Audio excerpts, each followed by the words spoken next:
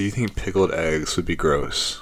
Honestly, I've never eaten... And there were different flavors, too, of the pickled. I've never eaten something pickled that wasn't a pickle. So I don't know what that, like... You know what I mean, though? Like, I've never had, like, pickled carrots or anything, so I don't know what pickling does to a flavor. Have you had pickled onions before? I've only had pickled pickles. Dude. Let me remind you. Pickled onions on tacos? Game changer. So good. Yeah, I don't know what... How does pickling affect the flavor? I don't know. How would it affect an egg? It just seems like it would be gross. I'm not really sure. Honestly, I haven't eaten a pickle since I was like 4. Really? I don't know, they gross me out. You haven't had pickles like on a sandwich or like... No. Not on like a burger? Okay. I usually take them out, but... Really?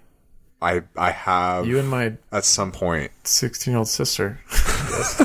Actually, I don't think she does it. I just don't like trying new foods. Sorry, Sydney.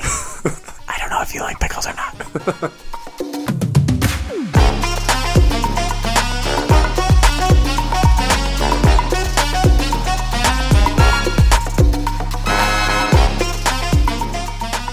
Welcome to Opinions That No One Asked For, or OTNOAF. My name is McKay. And I... Can we do that? I'm sorry. You don't like my dramatic OTNOAF? And I... Jordan. This is a show where two very unqualified people sit down and talk about how they feel about random things. Indeed. From movies to non-movies, and that's just about all the things that exist. We're just on one today. We're killing it. Yeah, this is good. So today, a little bit later on, we're going to talk about Tenet. I just saw Tenet a couple weeks ago. We just saw Tenet. That's true. We saw it together, but it was your what? Third time? Third time. Yeah, we'll talk a little bit about how we're feeling about Tenet. Spoiler free, of course. We'll give it a few months before we dive into the spoilers. Okay. Maybe. Then we're going to talk about a new podcast I found this week called The Bright Sessions. So it's super scrumptious. Interesting. Yeah, very interesting premise. I'm excited. Definitely worth sticking around for. I hope you're excited. You have to stay here by law, or I won't release your family. Dang it. But how was your Thanksgiving? We kind of had some plans change. My family was supposed to come up here for Thanksgiving because they live like 1,000 miles away. Yep, they live in California. Yeah, and we are in an undisclosed location, Utah. But they're gonna come up here, but then they got exposed to the virus. My aunt actually got it. It's been hard. Oh, really? And so it's pretty crazy. But so fortunately, we weren't able to come out here. But I have some extended family here, so I was able to spend time with them. And good. That was really nice. Thank you to my family for taking me in. Yeah. But how was yours though, other than homework? Yeah, it was good. It was fun. I went down to Arizona. The weather was so much better than up here. It's freezing here. It's way cold. It's like 28 today or something. Oh, on Monday it's supposed to get that. Yeah. Ignorance is bliss. I don't even check the weather. I just tell myself it's cold, just like straight up. But yeah, Arizona, it's like Christmas time. The weather down there is like fall in most normal places. Like it feels like a perfect, what does it get to? Like, it feels like a perfect fall day. It's like high of 67. Yeah. And we were outside the whole weekend just playing games and stuff. Beautiful. It was way fun. You played cornhole, right? That's what you said? Oh, I played a lot of cornhole. Dude, cornhole is so much fun. Okay, I don't know what it is. Like when I was in high school, I played football, I did track, I don't know, your standard sports. But now that I'm not in as good of shape 4 years later, I'm getting my midlife crisis at 23. Like bowling and cornhole are my go-tos. This is so freaking fun. As a kid, I would have laughed at someone who was like really into bowling and cornhole. Yeah. But they're so fun. I feel like as you age, you kind of appreciate the simple. Yeah, maybe. Or maybe I'm like games. I've overcome the stigma of old middle-aged guys playing cornhole. Probably that too, yeah, for sure. Or bowling. And it's just like, I don't know, there's something really satisfying, especially with cornhole is easy because it's free. Bowling is a little bit harder because you have to pay for it. But like, so satisfying to watch the beanbag. Well, just sitting there, going over and over again, and like, you can just do like 1,000 reps, and like you don't feel that tired. Like true. You feel good. You can see your progress as you go. I think something too with you're not really gonna get people that are like super good at it. It's just like we're all basically at the same level. Yeah, and like it's fun for everybody. Yeah, like. I feel like bowling more so, you'll find someone every once in a while that can bowl like a 180 consistently. But most of the time, and especially with cornhole, most people are mediocre. Yeah. You suck, though. We love you, but we don't want to hang out. But yeah, it's like most people are mediocre So it's fun because everyone's kind of on the same playing field. I don't know. Totally. Yeah, I agree with that. Cornhole is fun. It's a good time. My family likes it a lot. So I'm glad that you were able to do that for your Thanksgiving break. I know. My family, we kind of got on the cornhole, like, caught the bug like a year ago. And so my dad now owns 2 cornhole sets. So you can have different like materials to throw off of. One of them's plastic, one of them's wood. Interesting. Because the game is completely different. Because there's a different bounce when it hits, a different slide. Okay. He has 2 different sets of bags. I've got an uncle that made his own set since we got into this. So you guys are like going all out. So we get together as a family. We'd have 3 cornhole things going. Sheesh. It was great. It's way fun. What's like the main between the wood and the plastic? I'm very curious. So, all right. Give me the details, please. So plastic, if you hit the front like 6 inches of the board, it's going to bounce like no other. Yeah. And it's really hard to get... I've experienced that myself. Yeah, it's very hard to get a consistent slide up into the hole because ideally you want to get kind of an even throw towards the bottom of the board and slide it up into the hole. You have higher probability of success. Okay. Did you look this up or is this... No, this is experience. Okay. Because the other alternative is you have to airmail it, which means you need to basically swish it into the hole, which is... Yeah. That's my technique. Very satisfying, but a lot harder to do consistently. Yes, agreed. So with the wood, it doesn't bounce, but it's more slippery. So it's almost like too much. It'll slide quickly? Or yeah, so if you're not on point with your accuracy, it'll slide straight past the hole and slide off the back. Interesting. So the benefit of the plastic is that when it slides, it has more traction, it'll stop, and that gives you a point for being on the board. Mm-hmm. Wood, it's easier to slide it into the hole, but harder to keep it on the board. Anyways, interesting. That's just between the 2 boards that we play with. Potentially higher points with the wood. Yes, but plastic's easier to get any points at all because you can always get it on. Got it. But I don't know. Like, that might just be like the glossy paint that we have on our wooden cornhole versus the kind of plastic we have. You know, if there's anything that the people listening to our podcast have probably been thinking since they started listening is that they really want a full episode deep dive into the history of cornhole and where it's headed. Definitely. I think we should do that. I'm down. Yeah. I know you guys are down, my little no-fers. Yeah, I'm sure that's exactly what you're asking us for. That's what you're sitting home. Anyway, so yeah, I play a lot of cornhole. Sick. Wait, did you beat your brother in FIFA? Oh no, we didn't even play. Really? He's so good. Yeah. You just like it wasn't even worth it. And then I tried playing him in Rocket League, which is like unto FIFA but with cars. He also kicked my butt. Yeah. I thought I had a chance on that game. Not a prayer. He's way too good. Someday I'll find a video game I'm better than him at. But Tetris? Maybe like Super Mario Sunshine because he doesn't care about it. So other one with the jetpack? Yeah, the water but jetpack. Man, big throwback. It's also not a multiplayer game, so I don't know how it would be him in it.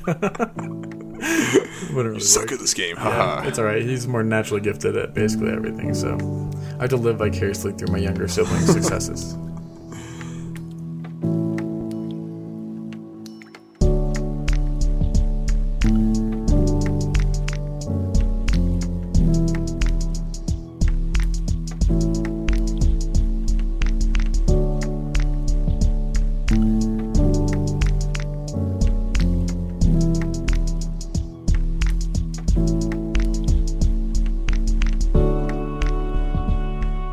Something that we gotta do before you left for Arizona, we went and saw Tenet. Yeah.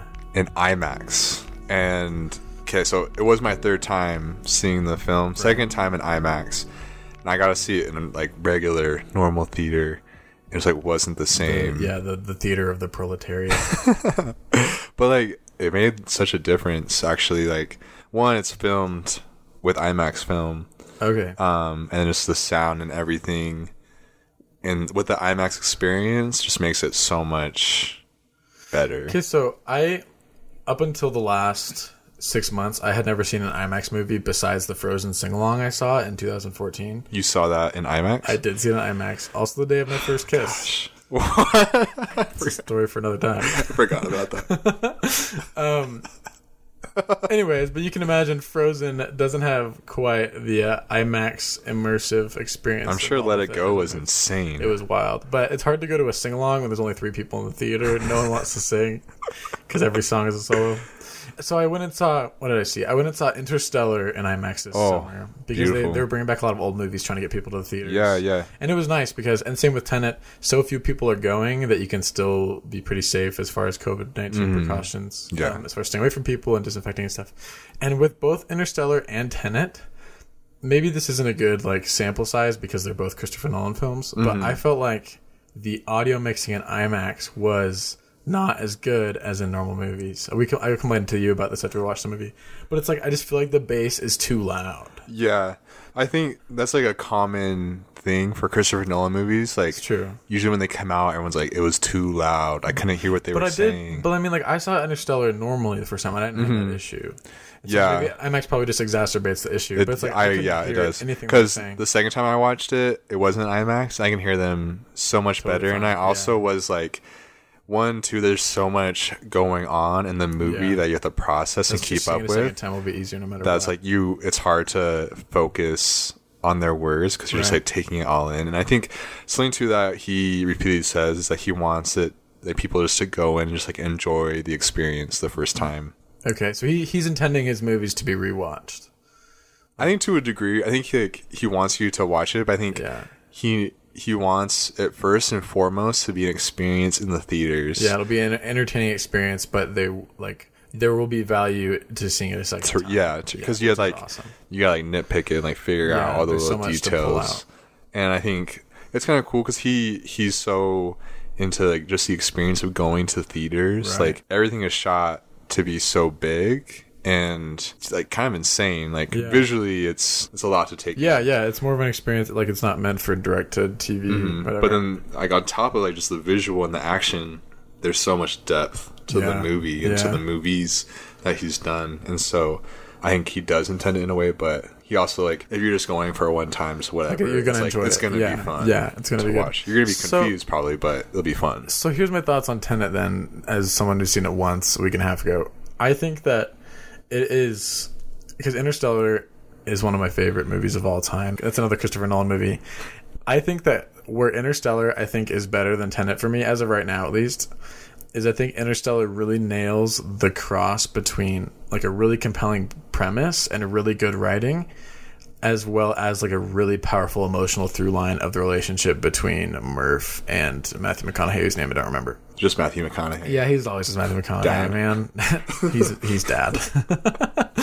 But yeah, I think like one of the most amazing parts of Interstellar is, sorry, this is not spoiler free. It's been out for like 5 years. When he's at the end, he's in the Tesseract. He's screaming for Murph to not let him leave or whatever. It's stay, make him stay, Murph, make him stay. It's so good. It's so good, and it's like I was like kind of teared up about it a little bit talking about. Oh no, for sure. Yeah, it's so good. It's and Tenet, I think, kind of swung a little bit the other direction where there's not as powerful of an emotional connection. They do they have a storyline with a woman and her son. Yeah.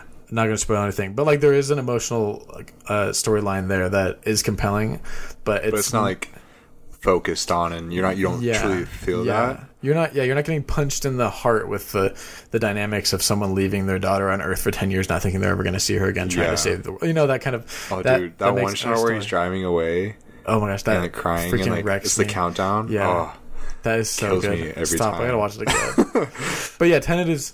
I think, went deeper into a more complex premise. Yeah, and it's more interesting. It's crazy to think that could get even deeper. Than Interstellar. And I think I'll probably be rewatching Tenet more because I want to understand. But it's super interesting and complicated, and a lot of the main plot points are determined by this premise of the way time is manipulated. And so I think I'll watch it again for that, but I won't be crying the way I do when Matthew McConaughey. That was honestly my first time watching it. That was probably the hardest thing for me with it, because I'm used to, like movies like Inception and Interstellar, they're very emotional. Yeah. There's like a big emotional aspect to it, which I love. You know, it's kind of like a complete movie. And I think Tenet, I can't say too much without giving spoilers, but I figured out why it might be that way. Because I like talking to my friends, I'm like, and like the movie was insane. Yeah. Like the movie is just crazy. And you're watching it, like the first time I was watching it, I was just laughing half the time, like, this is nuts. Yeah, this is wild. Like this is like so Nolan. Yeah. And I was like laughing, like he would totally do this. Like this is awesome. Classic Chris. Classic Chris, you did it again. But it was just crazy. And then I was like, this is so sick. And afterwards I was like, I didn't like feel an emotional pull to it. But like, I knew the circumstances were intense. And it's so interesting. Yeah. Yeah. It's just like you're so fascinated by like this world and like these possibilities. Yeah. And you're like trying to keep up with it. Like, okay. Like, you're basically thinking in a different way. Right. To accept this reality that he's created. And so I think that emotional aspect was kind of taken out. The way I felt when I watched it is, I mean, this summer we watched a lot of movies, stuck at home a lot. Yeah. Michelle and I watched all of the Daniel Craig James Bond movies and all the Mission Impossible movies and all the Marvel movies and all the Star Wars movies, but those are not related. Jeez. Yeah, we watched a lot of movies. We watch movies like every night. Who didn't, though? Who didn't? Yeah. Thank you. I read lots of books. I actually did read a lot of books this summer, I did too. Yeah. Well, the way I felt when this movie was over is it kind of had that similar feeling to the end of like an Ethan Hunt Mission Impossible movie or the Daniel Craig movies, where it feels like it's like I want more movies about it. Definitely. And I know I haven't read specifically what he said about this movie, but I know Christopher Nolan doesn't usually write for sequels. Like even with the Batman movies, he wrote Batman Begins, planning on it being a standalone, and then they pushed him to make more movies, and they ended up being awesome too. And Tenet could stand by itself, but like I really want another Tenet movie. They didn't dive very much into the main character, who did they ever give his name in the movie? No, they don't. Yeah, that's what I'm saying. They don't delve into him hardly at all, which is not going to spoil anything, but his character is so sick, though. Yeah, it's a really big part. John David Washington alone, like that dude is so cool. Yeah. So I just wonder if he is planning on leaving this movie alone and letting some of the ambiguous questions asked at the very end of the movie stand, because they're very interesting and very good, or if he's going to dive, because I feel like they could very easily write a really good sequel that could also be a prequel to this movie. That's probably the closest I'll come to a real spoiler, I think. Dude, honestly, okay, I don't think he will. Yeah. Just because he doesn't really do that. True. Same with I think he likes it to just stand alone and be its own thing. True. Because like I've always wanted a sequel to Inception. It's like, what if it was a nightmare? Yeah. Which I guess originally that's what he wanted to do. Oh. Which would be like nuts. But I don't know. I feel like a sequel, there's a lot of pressure to keep up with it. Sure. And it's kind of nice. I think in a world where we're given so much information and like easy access to these answers, it's nice to have a standalone movie that we get to think and ponder let it sit, on and like discuss. Leave those questions unanswered. Because like every time I've seen it, afterwards I'm like talking with my friends who I've seen it with, dissecting and trying to figure it out. And it's so cool to have that instead of just having something kind of just given to us, like, oh, and here's like 5 million other movies along with this, so we can make more money off of you. It's like totally. I think this movie, more so than any other Christopher Nolan movie I've seen, save except for maybe Batman, I feel like it leaves a lot of room for a good sequel. Because I think Inception... I could see that, yeah. I think with Inception or Interstellar, like in order for them to make a second movie, they'd have to make some pretty hefty plot decisions as far as like expanding. Sure. Whereas this one, there's implied stories that we haven't learned about that they mention like in the movie, talking about what happens before and what happens after, that they could depict and we would love. But I agree. I think that I wouldn't be upset if they don't. And I also think that it did so poorly in the box office just because of COVID-19, not because of the movie itself. And this is not in any ways comprehensive, but when movies hit it out of the park opening weekend in the box office, executives are really likely to sign on for a sequel really soon. Totally. Whereas Tenet, because of COVID-19 and because maybe it got released too early and people weren't ready to go back to theaters, at least I don't know long term, but I know at least like that opening weekend it totally flopped. It made like 10% of its production budget that opening weekend, like globally, and so that would make me think that usually they make it back like in that weekend. Yeah, especially Christopher Nolan movies are normally like breaking records. Totally. Interstellar was like, I remember it just mind blowing how much money it made. That was pre-Endgame, but back when we had lower expectations of movie success. But I could see that like these companies might be hesitant to sign up for a second Tenet movie. One, because the first one is pretty confusing and like they want to cater to the lowest common denominator as far as moviegoers. But also they're worried about making their money back because it cost them like so much money to make this movie. Yeah, I think what's cool though too with like Christopher Nolan and like with Tenet is that I think he like proves that it doesn't have to be that way. Yeah. It's like we don't have to make kind of mindless films or films that are just going to make money. It's like we can actually make something that is enjoyable and also very thought-provoking and still have it be a success. Right. And like for me, it's like very hopeful. Totally. To see. Movies that make you think and are intelligent and don't treat you as if you're an idiot and can predict the end of the movie. Because you could never predict Like, my wife and I play this game a lot where we watch movies and we like predict what's going to happen next or how the movie's going to end, because 99% of movies follow the similar storytelling tropes that you can predict what's going to happen. Yes. But these movies, you cannot possibly predict what's going to happen. Tenet, Interstellar, Inception, like, they keep you guessing, but in a still a familiarly comforting like storytelling pattern that still compels and engages you, but doesn't let you know what's going to happen. Yeah. He definitely has kind of his format. Yeah. I'd say. So like, I'm a pretty big fan of his work. And it's like the first time I was watching, I was like, oh, like he started it right. Like I kind of like got what was going on. Yeah. But just like the subject matter and the, the difference in time usage and, because that's his thing. Like, he's going to manipulate time in a way that's going to be a constraint or like a driving force for the plot. Yeah. Big fan. Highly recommend. Support your local movie theaters. Save them. Yeah. Don't break social distancing. Wear your mask. Yeah, wear your mask. But for me, I just kind of realized when I saw Inception end of summer in the theaters again, so we're replaying kind of what you did with Interstellar. Right. And I was watching Inception's my favorite movie, I think. I'd say. Kind of goes back and forth with Interstellar. Okay. And La La Land. Yeah. I love La La Land. La La Land is way good. But those are probably like my top three. And Tenet is there too for sure. But I saw Inception and I was like, this is way different than watching it in my apartment. Yeah. On my TV. You forget how much of a better experience it is to see it. Yeah, it's completely different. Yeah. And so with, the possibility of theaters closing down or not being able to go to a theater again for a while, I was like, I want to make sure that I take this experience to watch such a awesome movie that's like meant to be seen in IMAX, like on the big screen. And I want to take the opportunity. So I'm like, I'm okay with seeing it at their time because like I might not ever have this. Yeah, I might not be in theaters again. Yeah, that's true. I've been learning about like modern art and art history, and I've been looking at Barnett Newman. Have you looked at his stuff at all? I've heard of him. I don't know his stuff too much. So his whole thing is like the zip is what he calls these lines. Okay.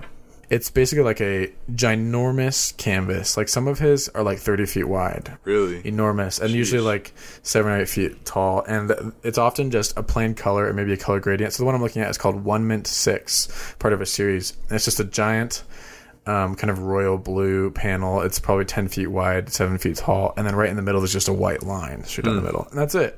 And I've had my fair share of hatred towards modern art and how overly simple it seems. But like this painting for some reason is really connected with me.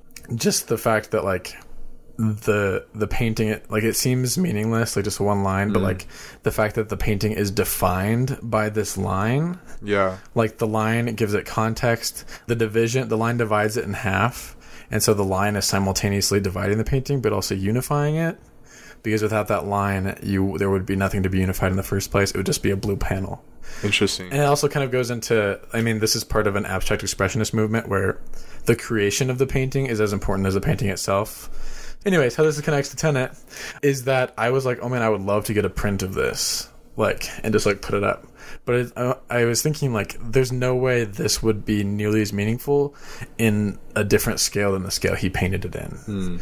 I would love to I would love to get a print of this, but a print of this would probably at most be 3 feet wide, and that'd be kind of big. And honestly, to put a print 3 feet wide in the house, but I would want to experience this the way he created it, which is this massive canvas that dwarfs you and leads you to feel very different emotions than you would feel right now looking at it, a Google image search.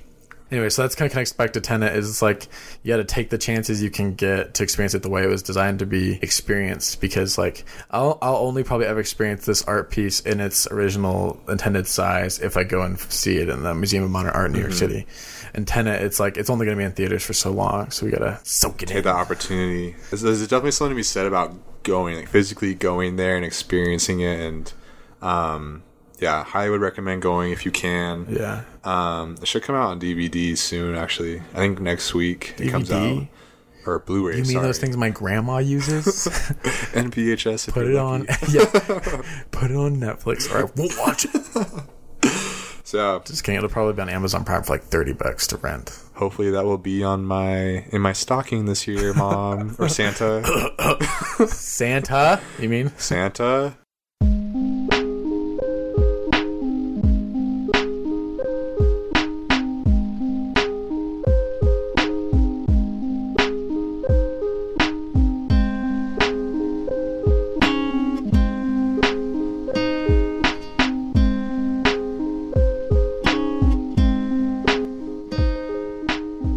So I recently listened to the Bright Sessions podcast, and I told you about it, and so you listened to a little bit of it recently too. So just kind of an idea of what it is. It's a scripted fictional podcast. So scripted fiction is like TV, like anything, it's you have voice actors reading a script, right? It's written out. Whereas a lot of podcasts like this one are improvisational, or it's just people talking. And so it's about, I've only listened to the first 5 episodes. You listened to a couple, at least from what I understand. It's essentially kids that have superpowers, or a superpower is kind of like a cartoonish way to look at it, but just like extra abilities, whatever. Think X-Men, but maybe a little bit more psychological. And the framing of the podcast is they're going to therapy with Dr. Bright. That's what they call the Bright Sessions. And so each episode is a therapy session with this doctor. So what did you think? What are your thoughts about it? It was really cool. I listened to 2 therapy sessions with the same person.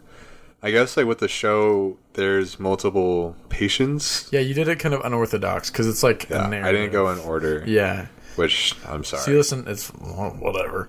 You listen to episode 1 and then 4? Yes. Right? So those are the girl Sam. Yeah. Sam was the person I was listening in on. I thought it was really interesting. One, the scenario was crazy.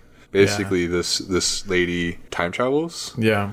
It's kind of like those doctor shows where there's these insane medical problems. Right. And you're like, oh, this dude has a hand in his leg, and we need to fix that. I totally remember that episode of that show where the hand was in the leg.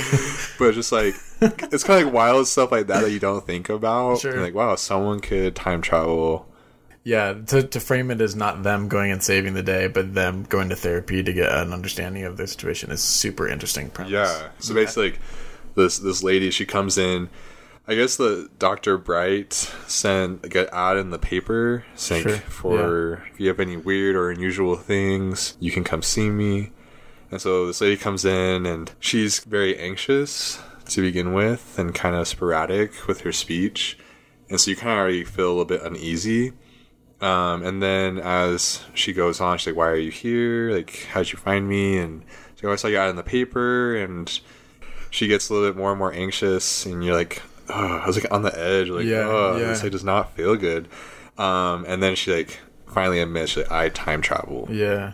And she's like, oh, tell me about it. And she tells her experiences, and then she gets super more and more anxious. Honestly, I was getting nauseous listening to it. Yeah. Because she went into her situation of time traveling. Basically, she would not pass out, but she would just get transported to a different time. And she had no control over when that happened, or where she went, or when she went. Yeah. To what time, I guess. Yeah. And just that lack of control was just very unsettling. You can just feel that in her voice, and you're just I was feeling nauseous. Yeah, and I think what makes this show so interesting to me is that it's just a really good writing depicting mental health. Yeah, I was crazy, the emotional engagement I felt with it. Yeah, it's really blew me away. It's wow, I'm really feeling this. Yeah, so with this girl, essentially what they figure out through the course of this session with their therapist is that what's been happening is that she spontaneously time travels, and she doesn't know when or where she's going to go. She doesn't know when it's going to happen, and she disappears from where she is in the room until she comes back. Yeah. And what they discover is that it's an anxiety-related disorder. And so essentially it's when she's having a panic attack, she time travels. And her fear of time traveling in front of somebody has led her to live a very reclusive life. She lives by herself. She's afraid to ever spend time with anyone in public. But she feels like she doesn't exist in real life. But when she time travels, she also doesn't have a corporeal form there. She can't interact with her surroundings. And I don't know, it's a really cool analogy for me for mental illness and anxiety and feeling invisible, and you can't actually alter or change anything about your surroundings. And I don't know, I lack of control. Yeah, I think that's what sets this podcast, at least so far, and what we've listened to, apart from these other crazy diagnostic doctor shows and those sorts of things, is that it's almost like they're using these superhuman abilities as a frame in which to really hit into the emotional core of what it's like living with mental illness. I think everybody experiences mental illness related things at one point or another, or like get a glimpse into what that's like. And I think for me, listening to that and one way like relating to it a little bit is like, oh shoot, like this feeling is awful. And like it made me nauseous, right? And I was like, oh, like I hate this feeling. And you feel for those people and you catch a glimpse into like what it's like, or you remember if you have it. And for me, what was really cool was listening to Dr. Brights, the therapist, her responses and her questions. For me, as somebody who could potentially help people, or if I'm dealing with it myself or whatever, it's interesting to hear questions or ways I could react to people sharing these experiences with me so I can be better prepared. And also kind of if I am experiencing a mental illness or related stress or whatever, kind of like reframing my ideas or questions towards it so I can better deal with it myself in the future. So it's like a very good premise to learn about mental health and how to like communicate about it. I maybe disagree with you a little bit. I feel like, well, no, I don't disagree. I do agree that we will never disagree. I do agree that almost everyone interacts with mental illness at some point in their life. You know, either they experience it themselves or someone close to them.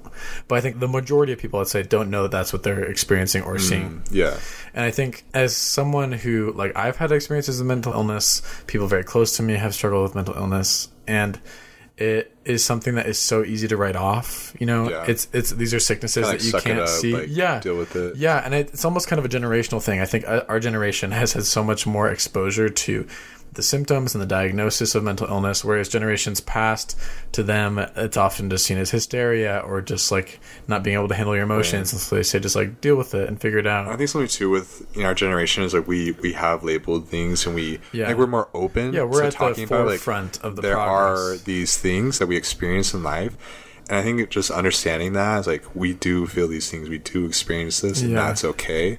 And we can talk about it and we can get through it together. And I think a podcast like this, and there are numerous other examples of media, it's kind of an example to me of the value that media can have in society, is that it allows people to feel emotions that they couldn't feel in their life otherwise. So definitely, like we both, I feel like, have a good understanding of what anxiety feels like. But I know people in my life that have never personally dealt with anxiety. At least not, I mean, everyone has like anxiety, like anxiousness in some part of their lives, but a lot of people have never felt it in a clinical sense. You know, they never felt real and crippling anxiety. And so I think something like this allows someone to listen and to feel that tension and that stress and that frustration that comes almost out of nowhere and for no reason, and you can't control it. I think good writing like this and good acting, and actually the girl that plays Sam is Lauren Shipp, and she's actually the lady that wrote the whole show, which makes it even cooler. It allows people to empathize in ways they wouldn't be able to otherwise. Like, I almost want to send this podcast to people I know and just show them like, hey, like, it is framed fictionally, it's framed like superpowers, but like the emotions that these people feel are what people with mental illness feel. And this will, I don't know, because the episode 2 is about a guy named Caleb, and his power is that he's an empath, so he feels everyone's emotions that are around him. Interesting. It's interesting to hear him. He's like a high school kid, he's stressed, to hear how he deals with having to confront, like, the person who he's feeling the emotions for most is this kid who has really bad depression in his class. Okay. And it's like, does he like take on the emotions? Yeah, so he goes into class and he gets really mad because he feels super sad and overwhelmed for no reason. Okay. And it's really cool because it's like, that's what it feels like. That's what depression is you're sad and overwhelmed and crushed with no discernible cause, and it especially clinical depression. So it's cool to me that this podcast is just an example of how media can allow someone to put themselves in someone's shoes. And I don't know, it'll spread empathy, and it allows me to empathize better with people that I know that are dealing with those things. For sure, yeah. And kind of going back to what I was saying, like, listening to the patients express what they're going through, it's very eye-opening. And it's like, okay, that could be relatable, or this could relate to this person that I know. And hearing, like, how does the doctor work with them? How are the questions to ask? And, like, I think understanding that narrative in these conversations is important for us to, one, to empathize. Because something that she said, like, she's telling her problems, like, time travel and everything. She's like, I don't think you're crazy. It was very validating to her. Like, you do experience this. Like, this is something that you are truly your going issues through. Are real. Yeah. Like, this is real, for you. Yeah. And that was like so cool to hear. And it's like, okay, like we should be validating to other people. Yeah. And eventually, like, and then she like comes around towards the end, like, you do have this, and we can get through this and overcome this. Yeah. And it's like that validation to being like, hey, we need to confront this. I don't know, it's like a very cool process to hear and kind of think about working with other people. Yeah. It's like you need to validate them and how they're feeling, but then you need to ask questions and be sincere about it, and then you need to help them and find ways to overcome and understand. There's nothing more devastating than finally, especially when you're in this situation and you're dealing with mental illness or just any sort of huge internal struggle, there's nothing more devastating than coming to someone and finally mustering up the guts to express to them how you're feeling and having them invalidate your feelings and say like, oh, like you shouldn't feel that way. Like, why do you feel sad? You have such a good life. Why would you be depressed? You have a good job and friends and a happy family. Or why do you feel anxious? Like, it's going to be fine. Like, we know it's going to be fine. You shouldn't feel stressed about it. There's nothing more devastating to someone than to say something like that. Like, validation is such a powerful force for good. And empathy is hard because you haven't felt everything that everyone else has felt. You know, I haven't experienced every mental illness, but you can validate someone and you can listen, and that is empathy, because you're not, you know, saying like, oh, I know exactly how you feel and it's not that bad and you should get over it. You're saying your issues are real and I'm here to be there alongside you. And this podcast is cool. And I mean, I think that this topic extends past mental illness. I think this year especially is a good example of how entertainment and media can help us empathize with groups that we aren't otherwise a part of. Race is a big part of that. The one that comes to mind immediately, I don't know if you've watched the Netflix special When They See Us. I have not. It's about the Central Park Five. I want to say it was like the 90s. It's like 5 kids that got picked up by cops and were accused of raping this white woman that was jogging through Central Park. Yeah, I've heard of this, yeah. It was a big deal in the media at the time. I obviously wasn't around, but prominent figures came out for and against these 5 kids, and it came out years later that they were all innocent. None of them had been involved with it. But anyways, watching that show, and obviously it's not a perfect perspective. Like, these are filmmakers trying to push a certain understanding of the situation, so you have to understand that. But watching that, it was physically painful for me to watch that show. I honestly didn't finish it because I was so uncomfortable, because watching the way it felt for these kids to be interrogated by these, you know, middle-aged white police officers that obviously want them to confess to a crime that didn't commit, the pressure they put on them and the way they're treated, it made me feel a level of uncomfort that I haven't felt before while watching a movie. And that's just an example, but there's just so many pieces of media that allow us to empathize more with these groups that we're not a part of. I am a middle-class, white, heterosexual male. I'm not really a part of any marginalized group, you know? Yeah. I statistically am part of the majority in basically every way that I could be. And so it's only through like literature and movies and, you know, podcasts and hearing these stories told fictionally or otherwise that I can learn empathy for these people and learn what it feels like for them and how I can use the position that I've been put in life, like the privileges I've been given, to help these people have better lives, I guess. Yeah. I think that's like a huge thing of art. The things that connect with you emotionally or teach you. I think you can learn someone's perspective and experience through a piece of art or like whatever that might be, whatever format. That's kind of what it's all about. I mean, totally. At least for me, and there's definitely art that's just like fun and whatever, but that art is super impactful. And I think this year has been a good, you know, we've all been struggling in different ways, and there was someone said it's interesting to think that kind of when we've been going through these hard times, we've all turned to art in some way, like whether that be books or movies or gardening, even, like it can play a huge role into helping others as well, helping us to connect with one another. And that's something I think is really important. I feel like we've become very divided this year as well. Totally. But also at the same time, we can be united through our art and our shared experiences, our shared struggle with this year. It's just so important to build empathy for those around us. I feel like, I don't know, it's just a word that's been really top of mind for me for years. Just like such an encompassing word. Yeah, like, not just feeling bad for someone, but being there alongside them and feeling those emotions with them and allowing them to feel like cared for and felt in that way. Yeah. It's just important. I think that's why like, there's obviously a lot of talk right now about diversity. A lot of people get frustrated when we push for the augmentation of diverse voices in media and movies and that sort of thing. I know, like, the Oscars is an example where people have been really upset for a long time that Oscars almost always go to a bunch of middle-aged white dudes. I feel like there's definitely right and wrong ways to go about that. Sure. I think it's good that people are aware. Yeah, it's just you need to hear stories that will allow you to empathize with different groups. Mm-hmm. You know, if you only ever hear stories from one group of people, that's the group of people you're going to empathize with.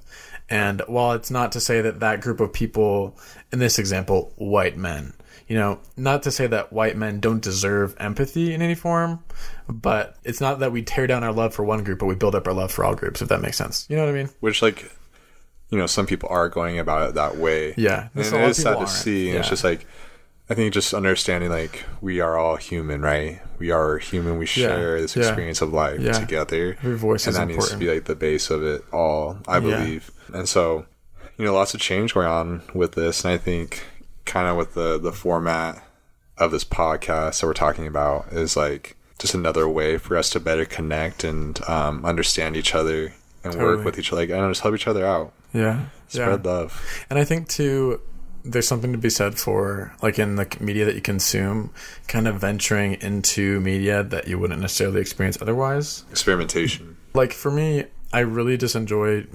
comedies most of the time. You know, like, I don't always love sitting down and, like, having really heavy, emotionally powerful movies and stuff at the end of the day when I'm trying to just, like, de-stress. But venturing into different films and books and things that broaden my, like, capacity for compassion and allow me to hear voices that I wouldn't be exposed to, and understanding that not every voice is perfectly impartial and that there's bias, and you have to kind of learn how to pull fact from fiction, you know, because you can't be swayed by every persuasive voice that you hear.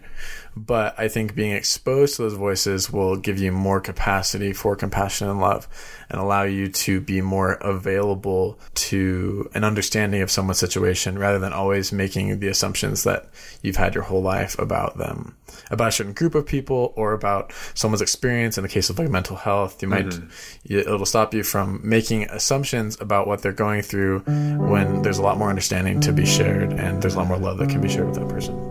I like that. That's my rant. No, I appreciate it. I also think that sometimes I pitch topics to you for us to talk about because I have, like, a rant built up inside me about it, and so then we inevitably end up having me rant for 10 minutes about what we're talking about. So it's okay. Sorry about it. Oops, I made a podcast so I can rant, so oopsies.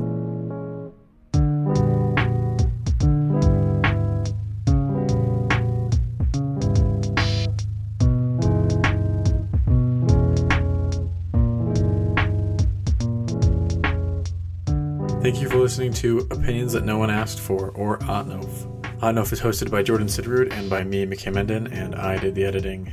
Original music for this week's episode was done by Tyson Sidrud. If you like the show, tell someone you know about it. Every time you tell someone about the show, an angry old man who hates Christmas remembers how to love again. Make sure to check us out on social media, and we'll see you next week.